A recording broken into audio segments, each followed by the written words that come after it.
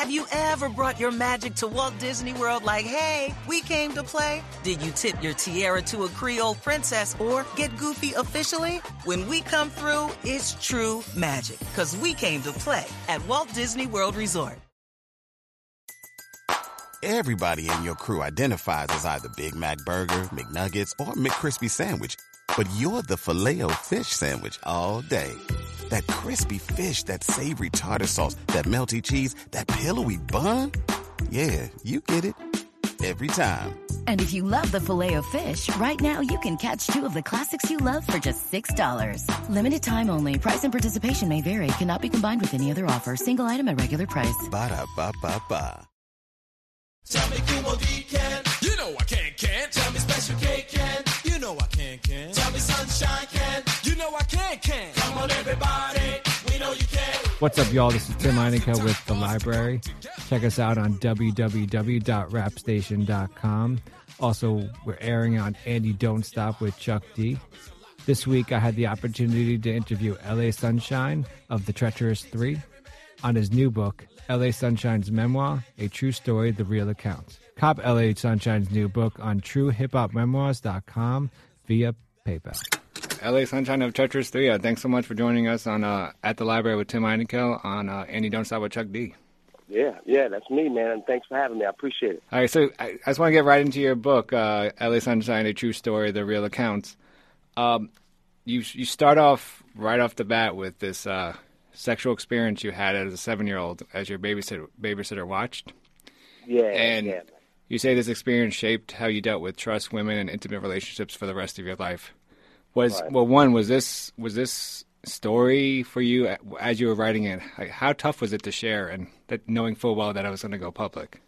Well, anybody that really knows me know I have no problem, expressing myself. I wear my, all of my feelings on my sleeves. Anybody that really knows me well knows that I ain't got no problem just, being very open-handed. And aside from that, it was just very therapeutic. Became once you started getting into writing. When I made up my mind to, embark on this journey, tell a story. I think it's important that everybody tells a story initially, first of all. But telling mine, I realized early on in the process that it would be better served if I just opened up fully and tell everything for myself. And that was the purpose of me doing it, and that's why it's so easy. Anybody that knows me knows I'm being open and candid. That comes relatively easy. But if there are details such as that were unbeknownst to just about anybody, but I had no problem sharing it. And you talk about how, like I mentioned, you talked about how this was, this kind of shaped your life dealing with intimate, with trust, intimate relationships and stuff. So I was wondering, can you talk about a time as an adult where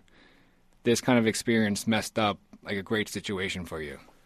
I mean, well, actually, I've always had a trust issue with women because of that, subconsciously, and I didn't realize it until much later on that was the cause of it.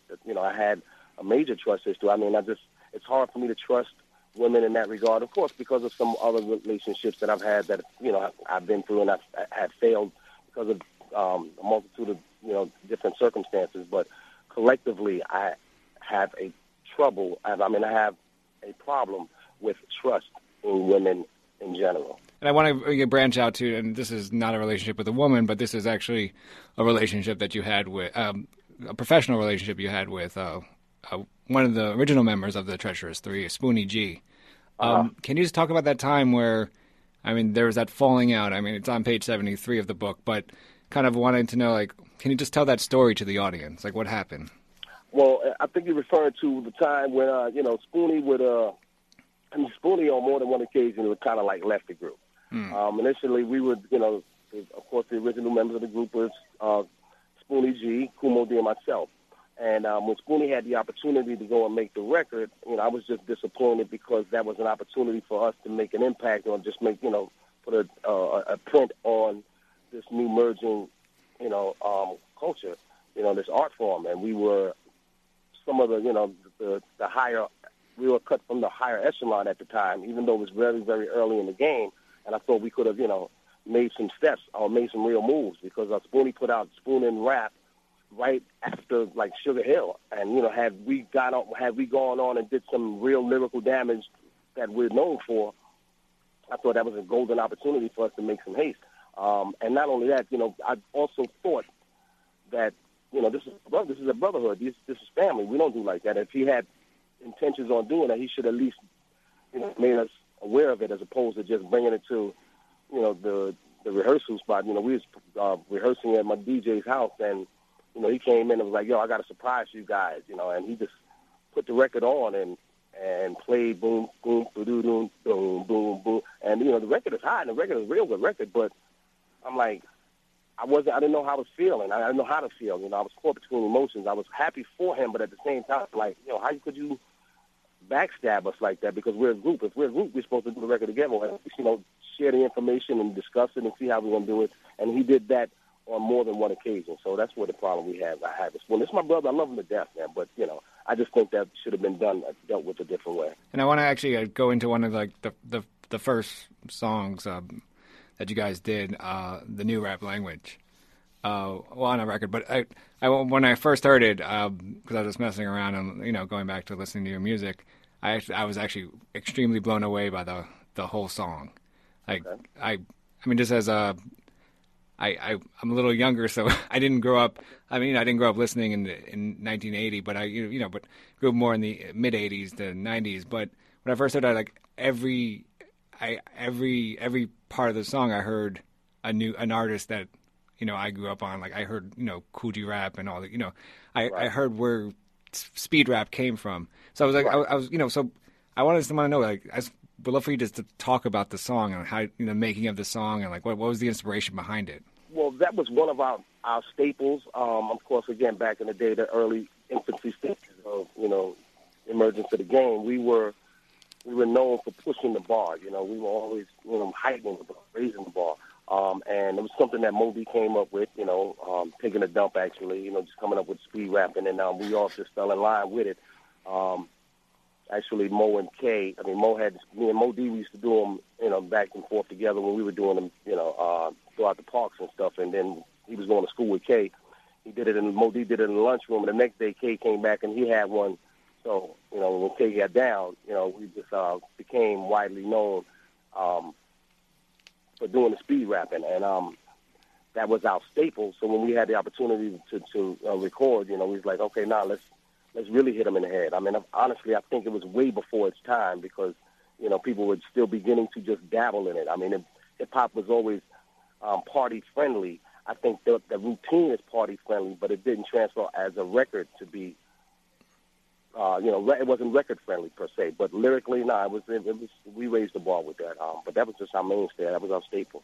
It definitely raised notice of, okay, for us to come out the gate with that, for people that didn't know nothing about the Treacherous Three or Spoonie G and the Treacherous Three, it was like, wow, well, who's these guys? We're speaking with LA Sunshine from Treacherous Three. I want to go back to the book.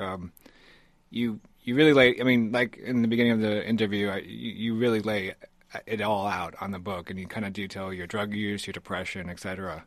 Mm-hmm. So I was just wondering, like, why now? Why did you decide to open up now? Again, I think it's imperative that everybody tells their story because I think everybody's got a story to tell.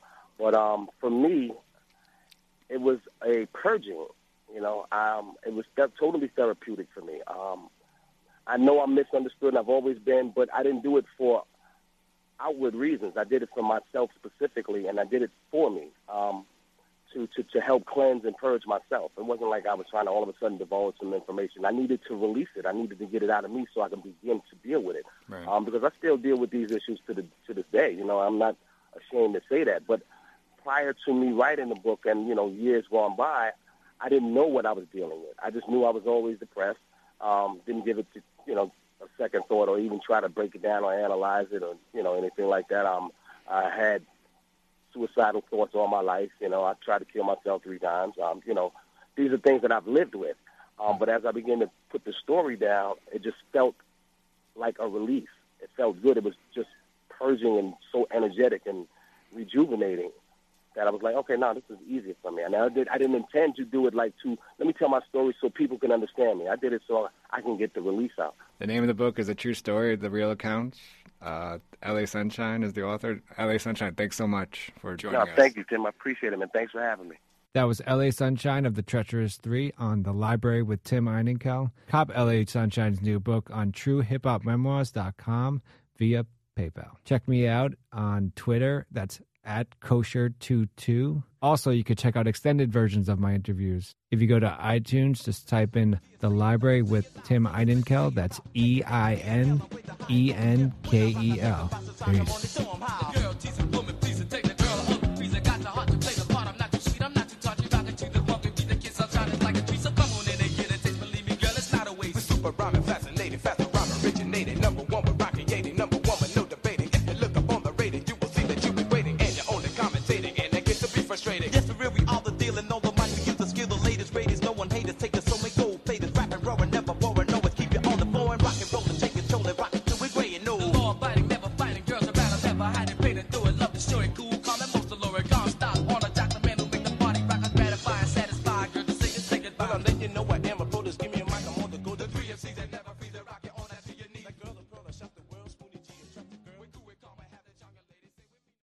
Rack your look for spring at Nordstrom Rack and save up to 60% on brands you love. Rag & Bone, Vince, Marc Jacobs, Adidas, Joe's, and more. Great brands, great prices every day at Nordstrom Rack. Score new dresses, denim, sandals, designer bags, and sunglasses, plus updates for the family and home. Get your spring on for less, up to 60% less, today at your Nordstrom Rack store. What will you find? Everybody in your crew identifies as either Big Mac Burger, McNuggets, or McCrispy Sandwich. But you're the Filet-O-Fish Sandwich all day. That crispy fish, that savory tartar sauce, that melty cheese, that pillowy bun. Yeah, you get it. Every time. And if you love the Filet-O-Fish, right now you can catch two of the classics you love for just $6. Limited time only. Price and participation may vary. Cannot be combined with any other offer. Single item at regular price. Ba-da-ba-ba-ba.